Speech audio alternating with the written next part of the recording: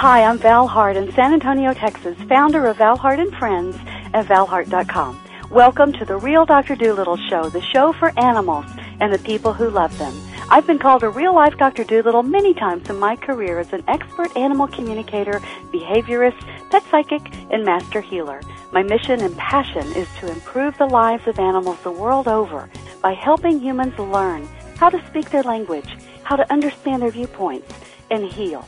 After all, our love of animals helps us be better humans, and the more balanced and healthy we are, the more balanced and healthy they can be too. Be sure and look for my CDs on iTunes. And to find out more about my work and to receive your free Quick Start Animal Talk course, just go to my website at valhart.com. While you're there for a limited time, you can also apply for a complimentary Happy Animal Assessment session. And if you want to learn how to be your own Dr. Doolittle, check out the world's first complete Animal Communication Made Easy system available now on my website at valhart.com. Thank you and enjoy the show.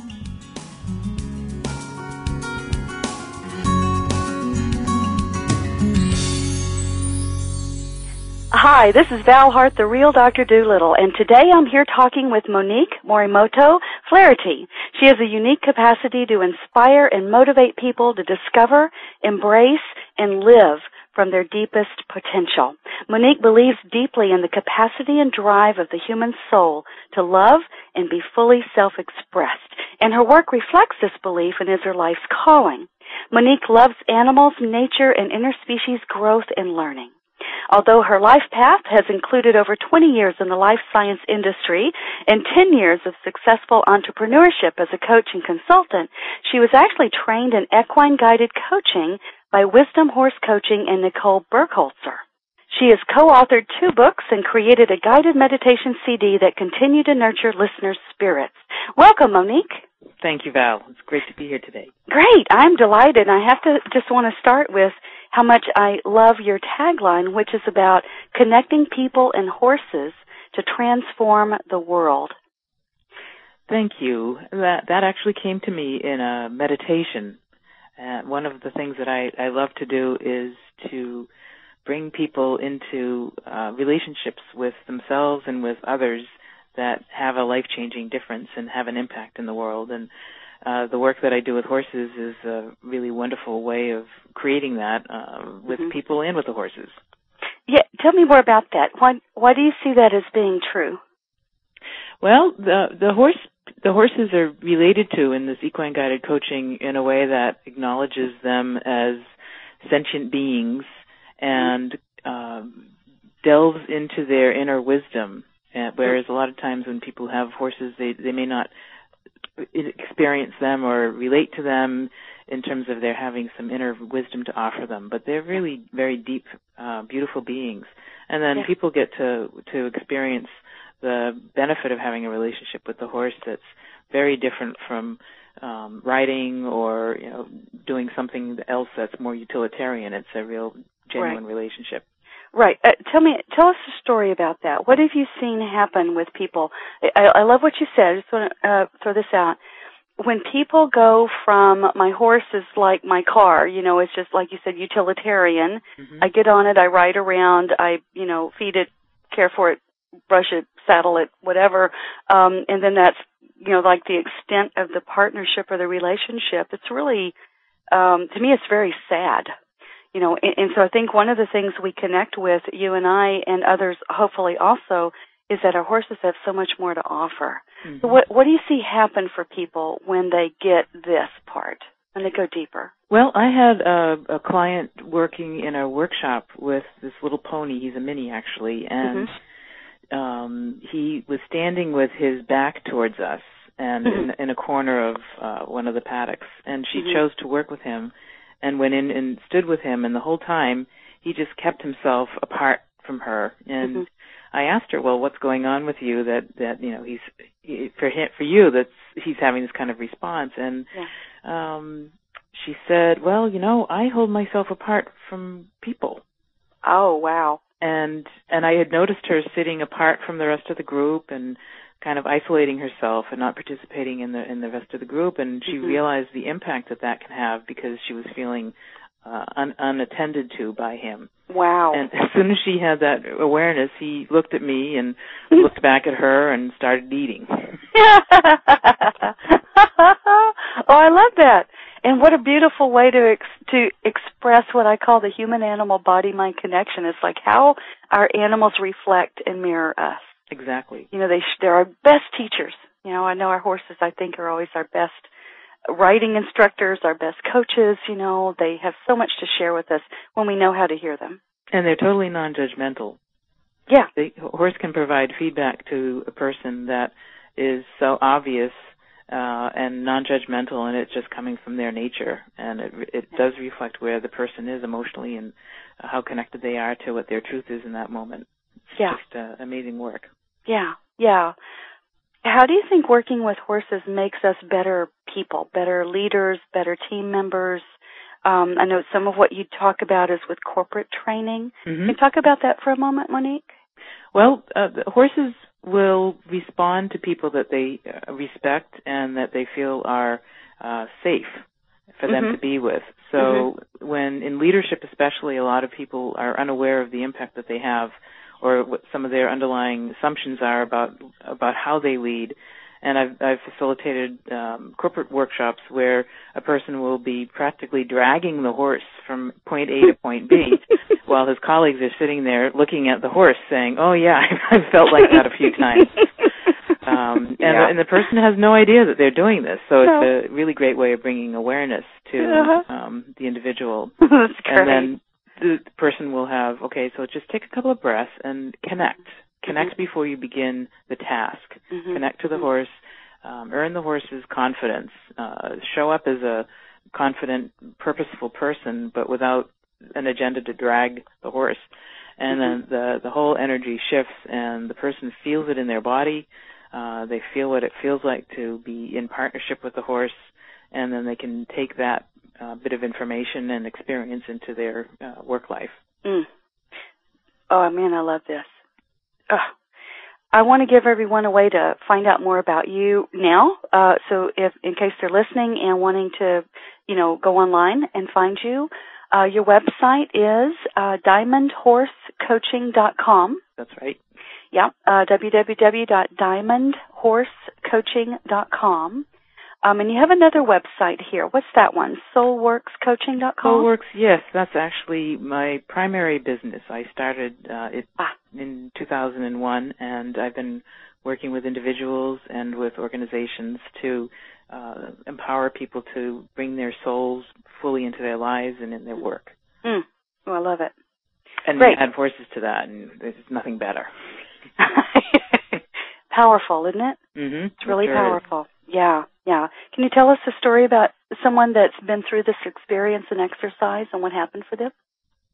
Well, I have a client who's been working on her own personal growth, and as a result of the work that she did with the horses and the work that she did on her own in between sessions, which is really where the value of coaching happens for clients. It's what happens in between the sessions.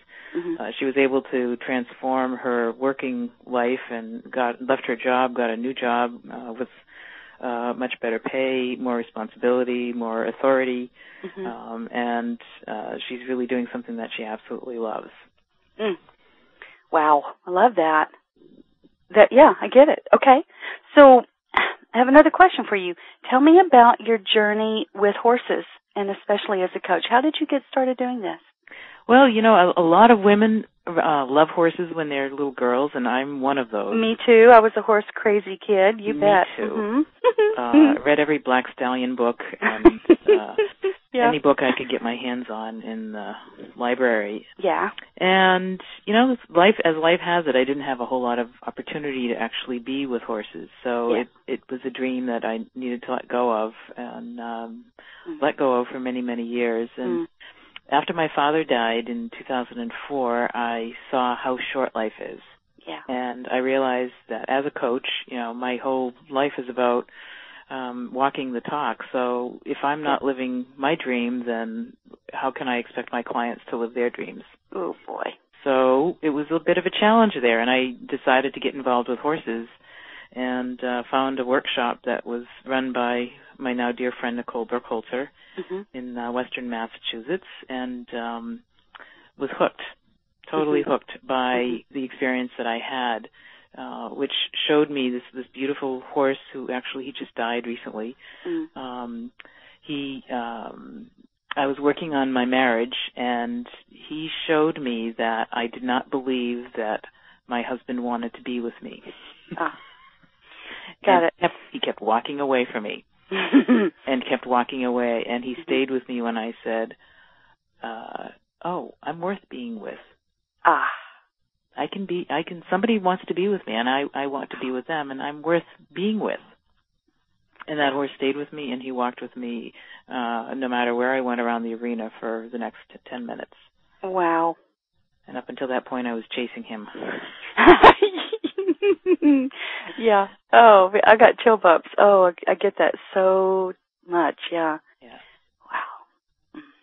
So that's how I was introduced to the work, and I've done some workshops with Epona folks out in Arizona, and chose Wisdom Horse Coaching, which are based in Minneapolis, to do my apprenticeship with. Okay. Wow, I love that. Oh, goodness. Okay, so tell me more about your story. Well, one of the things that I think really are challenges for people when they think about living their dream, it's about actually stepping out of what they've been doing and into that new life. Okay. And it really takes some courage and support and belief in themselves. And that's one of the things that I find working with horses affords people. In the moment, they can believe in themselves to accomplish a task with the horse or be with the horse in a particular way, and they get immediate feedback. Yes. And I learn that every time I'm with the horses. Yes. That, making that choice is the right choice. And you can tell by how you feel in your body. You can tell by the energy level that you're experiencing, and sometimes by the level of challenge that you might be experiencing. Like, ooh, is this really something I want to do? Yeah. So that's all really important in terms of part of my journey, because it's something that I've experienced and can walk through and have walked through and can support people in walking through with horses or without. Right. Oh, man. Do you have horses? I have a horse. Yes? I have a horse of my own. He's actually retired, and he's living in Florida. He goes out and plays golf every day. But I wanted him to be in a place where he could have free range and be with other horses and be well cared for and be cost effective for me. So he's living the life of Riley, as they say, in Florida. I love that. Oh, that's great. Okay, great. So one of the things you say is that we're all evolving together. Our animals are part of our spiritual evolution, and we see ourselves reflected in their love. And that's both our animals and our own true nature, which is love. The hardest lesson for us humans is to learn that we are lovable, and our animals give us that unconditionally every day. Yeah. So it sounds like there's a story behind that one, too. That actually has to do with my dog. Yeah. I had a dog named Jasper. He was a Brittany, and had him from a puppy. And I realized anybody who's had a dog and who's loved a dog and who experiences the love of a dog knows, will relate to this story. And he was my pride and joy. And what I learned from him was that the love that I felt from him was really my own love. And that he showed me that the heart, I have a huge heart. And I think that's what dogs do for people. A woman that is in one of my clients, she brings her dog. He's a therapy dog. And she was telling a story this morning, actually, about having her little dog at a nursing home. And there was a circle of these elderly women who all had their picture taken with him. They all wanted to pat him. They were trying to give him treats. And he totally lit up their lives. And that moment. And what they were experiencing was their own love. And I think dogs and cats, maybe not so much cats because they're still, they bring a different kind of sense of evolution. They do. Yeah. But dogs and horses definitely are helping humans evolve spiritually. They are, and helping us evolve as being loving individuals. Yeah. Reminding us that that's our source. You know, we come from love, we are love, and sometimes the only loving being a person might have is their animal, and that's pretty sad. It's sad in that they don't have other people reflecting that. Yeah. And at least they have the animal. At least they have the dog. Yeah, you know, when we have animals, you may know this, but people who lose their animals grieve them more deeply and for longer than they do the loss of human friends and family often. Right. And I think that's because the animals get so close to our heart. That's right. You know, they touch us in such deep ways, and like you said, they reflect love for us. They show us so much. They're our teachers, our healers, you know, our partners, our companions. We don't have to pretend or have masks, you know, or you know, play. I don't know. You know what I mean? It's like we don't have to do. We can be our real self with our animals because they know who we really are. They get us, whether we get us or not. Right. But they always do because they see deep into our soul. You know? They do, and they are so innocent. Yeah, sometimes they're little devilish things. Oh God, yes. Definitely the devil can be in them, which is part of the fun. But they're not sitting there in judgment of us the way we usually are of ourselves. Yeah. You know, the dog won't say, "Oh, you gave me this crap again for supper." Well, hopefully not. They might just turn their nose away and say, "Okay, what else?" And so they're much kinder. They are. Yeah, they can be. And they can also be teachers. And, you know, some of the best teachers are not necessarily kind. That's true. You know, they find the lesson that works to get the lesson across to the student in the best way possible. That's true. If we're paying attention, yeah, you got it.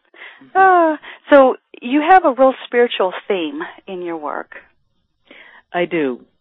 My whole life's journey has been about being as fully human as I possibly can be, which means embracing the divinity that lives in and through me, that is me, and that's basically in a nutshell my philosophy for all of humanity is that we are all manifestations of the divine in our own unique ways. We're all needed as part of the whole. We're all precious. And the life of being human is, when we live it to the fullest, means discovering this as deeply as we possibly can and living it. Yeah. And so embracing our full humanity and our full divinity. So that's my philosophy. That's where my come from place, and my work with the animals enriches that because they help me get grounded within that place of the beingness, and that's what they also do for my clients. Yes. Like, just be in the being. Yeah. Be in the being. Hang out. Yeah, I know animals tend to get worried or reactive when we're not being fully present. You know, they live in the moment. They get uncomfortable when we're not. I think it's partly a safety thing, you know, and partly because we're here now and we're connecting, and if the lights are on and nobody's home with you, right? They don't get that. I've seen it with people who are really in their heads. Yeah. The horse will stand there, but the ears are like sort of back a little bit. The tail's flat. It's like, I don't know. And then the chatter, the mental chatter. It's like, right. Oh, take a few breaths, feel your feet, and the whole demeanor of the horse changes. Yes. I love that. Oh, God. Okay, so how can we best connect with our animals from a quiet mind? What would you tell our listeners today about that? Well, to cultivate a quiet mind means turning off the mind at some level, but it also means creating a quiet environment. Okay. And it doesn't have to be constantly quiet, but one of my favorite practices is keeping the radio off in the car. Okay. Not getting on the cell phone immediately when I get in the car. Okay. That's probably illegal in some states, but it's illegal here in Massachusetts. That's good to know. Okay, go ahead. So just staying off the phone and turning off the radio and being quiet, listening to the sounds of the car.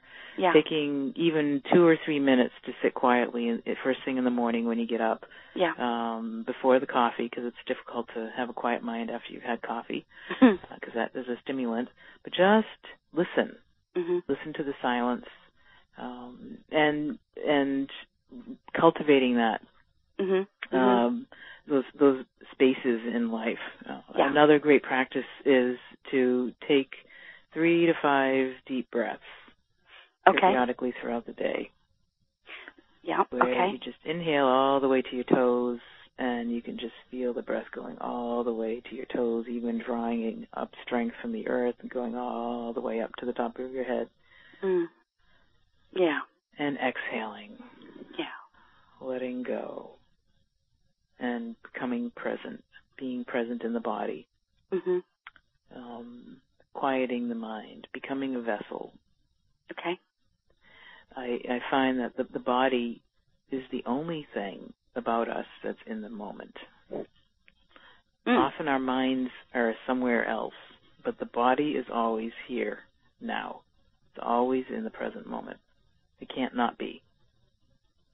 Yeah.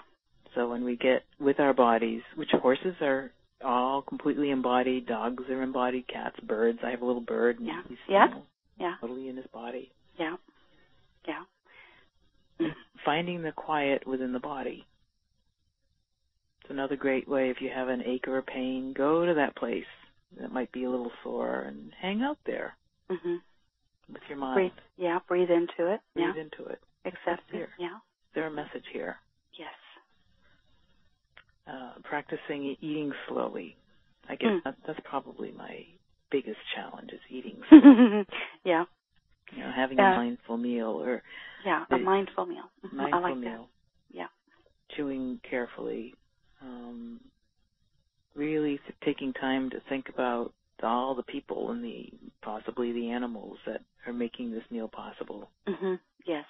There's a whole network, a whole vast, complex web of people that are responsible for every piece of food that we have in our houses and or beverage or whatever. So, and then as we begin to do that, there is some space created in the mind.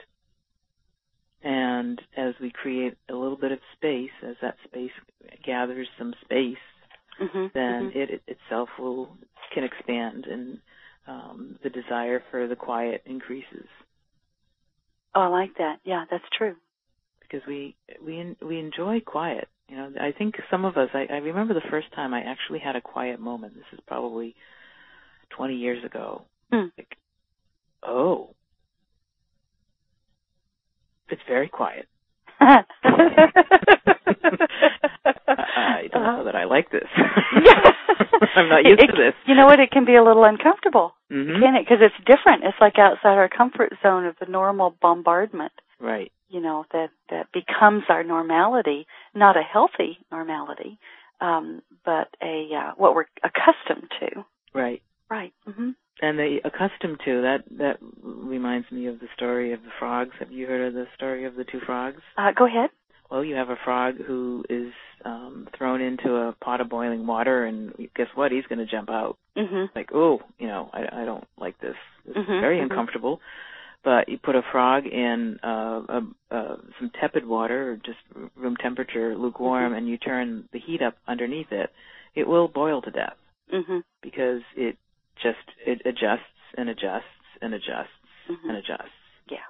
So I think people are dying all the time. Yeah. Yeah. We're a lot like that. We just sort of sit in the water, and as the heat's being turned up around us, we adjust because we can be very adaptable.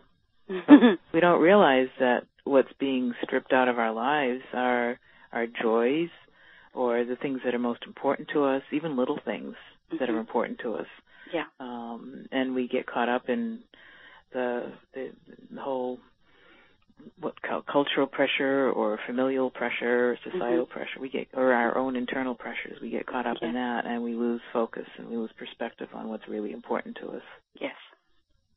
Yeah. That's exactly it. I think our animals are constantly trying to bring us back to what's important. Yep. To be present, to live a mindful life, to be comfortable in the silence. Because, in the silence, you're talking about silence, but it's not really silence, is it? It's quiet. It's silence, but it's filled with, it's not an empty silence. No, it's not. I guess that's what I'm pointing at. It's not empty. No. It's rich. It's full. It's a sensory experience as opposed to a mental experience. Right? Yeah, feel it in the body. Yes. Yeah, being aware, being really consciously present right here, right now. Yeah. Right. Yeah. It's also, when we can do that, it's the place that we can access our intuition and access other dimensions, access what an animal might be communicating. I had an experience with this mare that I tend to. She's 31, and she's had a couple of strokes, and she's been unwell in many ways, but I've been working with her and doing Reiki for her, and she's been coming along really well. And I was hanging out with her last week, and all of a sudden I got this image of a fire, and I thought, what's that? And it occurred to me that one of the horses in our barn had moved to another barn, and there had been a fire at the barn, and 9 horses died. And she knew this horse. Yeah. And as soon as that made that connection, I said, "Oh my God, it's JJ. This is what you're saying to me." And I started talking to her out loud about it, and she completely relaxed. So without the capacity for quiet and the ability to still the mind and allow the image, the sense to come forth through the intuitive place, through the that deeper place, I wouldn't have been able to be with her. Right. With that. Right. It was quite moving. Yes, I get that. I know a lot of times, the horses do communicate amongst themselves. They tell stories. And sometimes the problem that seems to be, in my experience of working with my clients, the problem may seem to be with that animal. And when I tune in, it's like it's something that they heard. Or it was an experience that happened to another horse, or something they saw happen, that they're very sensitive to injustice, and horses especially, I think. Don't you know, you've seen that, right? If they see something that's an injustice, they will tend to hold on to that. It's like they don't acknowledge that. They don't like it. They want integrity. They want honesty. They want clarity. and they want a balance of justice. They want that kind of respect. Yes. Don't you think? I do. Yes. Yeah. But I've seen that happen many times. And when that's missing, then their ability to trust the human really diminishes. Yes. That's right. That's right. I think it's interesting you're talking about when we get into a quiet or the place of silence, that rich place of silence, that's when we do access communication and we do connect. As we're more aware and we're present now, right? We're more grounded and present. And they can literally tell us what they need to tell us, or we can have a conversation. And that's something I do for all of my students and, my clients to the best, of what I can to coach them in what time we have. But it's so important, and I think any animal lover can do this. This is just a way to connect, I really love what you're doing, Monique. Thank you. It's so important. You said something about the importance of parents and paying attention to loving animals and being sensitive to them. Can you explain that for a moment? Well, I think children have an affinity for animals that often adults may not acknowledge. Yep. And I remember as a little girl, I'd go to the zoo and I would cry at the elephants because I knew how sad they were. I could see it. I felt it. And I didn't know how to deal with that. I had nobody to talk to about. Exactly. You know, I feel the elephant's sadness. You know, okay, right, sure, Monique. My parents really didn't know how to deal with me with that. Yeah. So because kids are more open and they have less stuff of life to shut down their intuitive parts, and they're really much more innocent and loving. In many ways, they can relate to animals on a much purer level than adults can. Yes. So parents honoring that for their kids, acknowledging that this is a really important part of a child's development, is to have somehow or other preserve that innocence and that the openness and the connection. So to have pets that are that can, you know, tolerate being pulled and brought in, loved by babies and you know, toddlers, et cetera, is a really wonderful gift for the children and for the pets.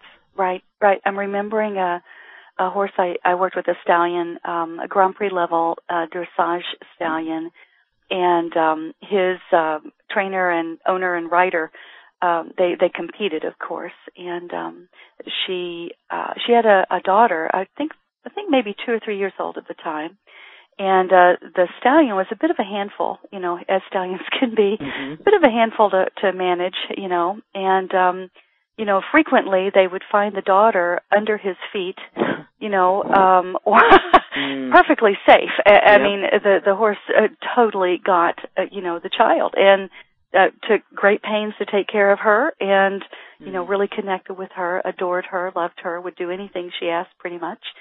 You know, when I spoke with the horse about it, he just said that he had known this one for a very long time, the spirit, knew when she was being, you know, created in her mommy's tummy. And they had talked while the baby was still even inside her mom, and was delighted to have her to play with.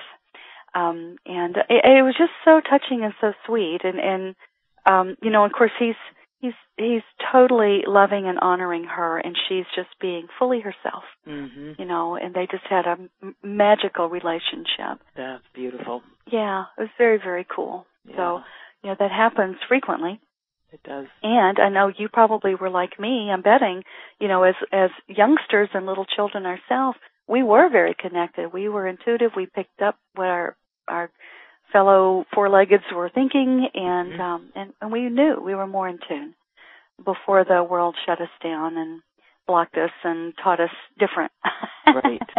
Right. Exactly. So I'm just going to celebrate for a minute that we've made our way back to knowing how to connect and listen and be fully present and bring the gifts of our animals back to transform our world. So, yeah, thank you. That's a beautiful reminder. Thank you. Thanks. Yes, it is a celebration. It is, isn't it? It really is, yes. Yeah. There seems to be an interesting kind of a special connection between women and horses. Yes. Have you found that to be true? Absolutely.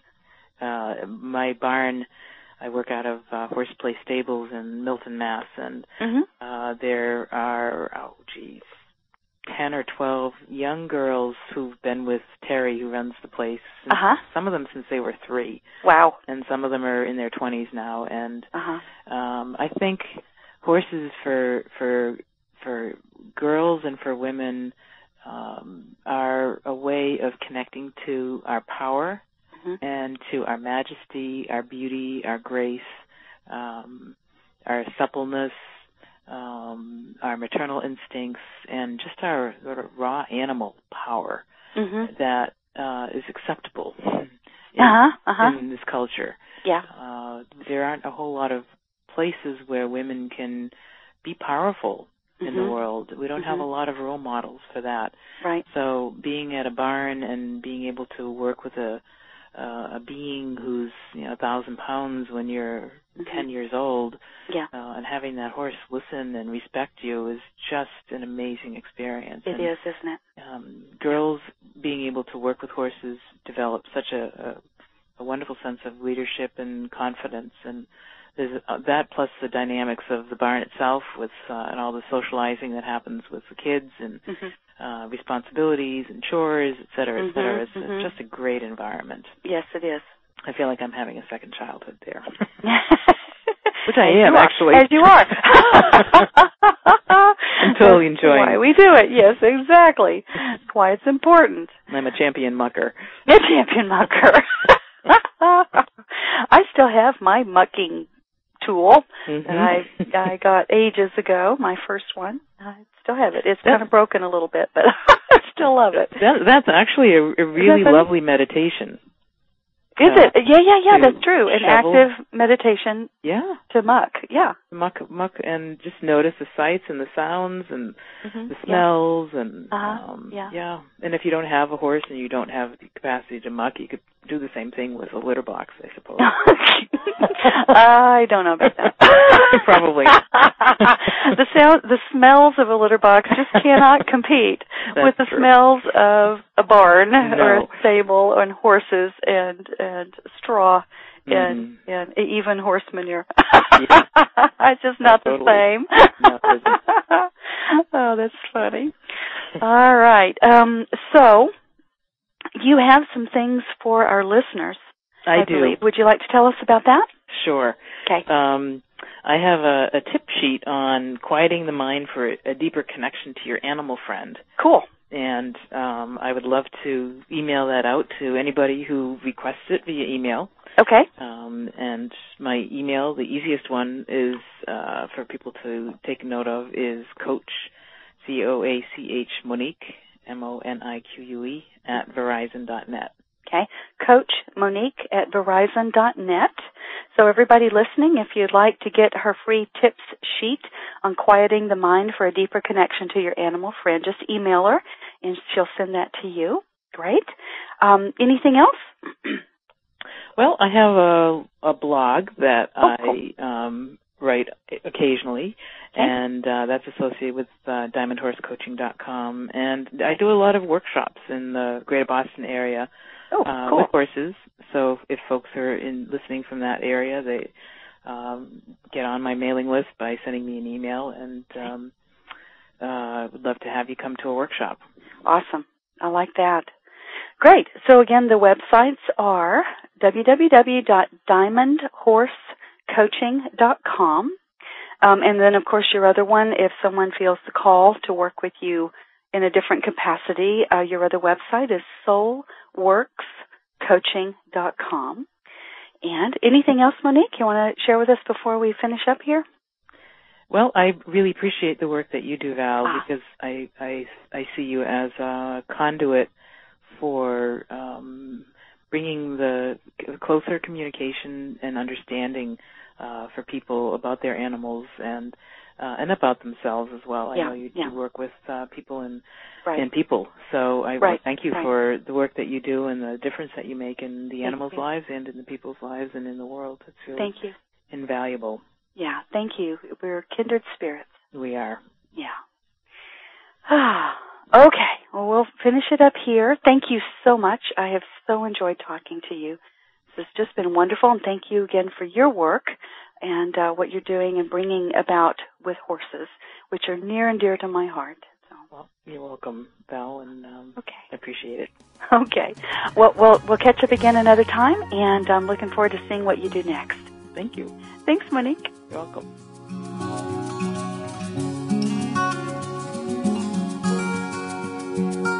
Thanks for listening to the show. For more information or to listen to other podcasts, go to valhart.com/blog. And if you're someone who values a non-invasive, holistic solution to resolving problems with your dogs, cats, and horses, and you want better behaved, healthier, and happier animals, just go to my website at valhart.com to apply for a complimentary Happy Animal Assessment session. And be sure and remember to look for my CDs on iTunes. Learning how to talk with animals is fun and will change your life. So while you're there at my site, get my free Quick Start Animal Talk course and check out the world's first complete Animal Communication Made Easy system. May the love of animals bless you, teach you, inspire you, heal you, and reconnect you to the circle of life.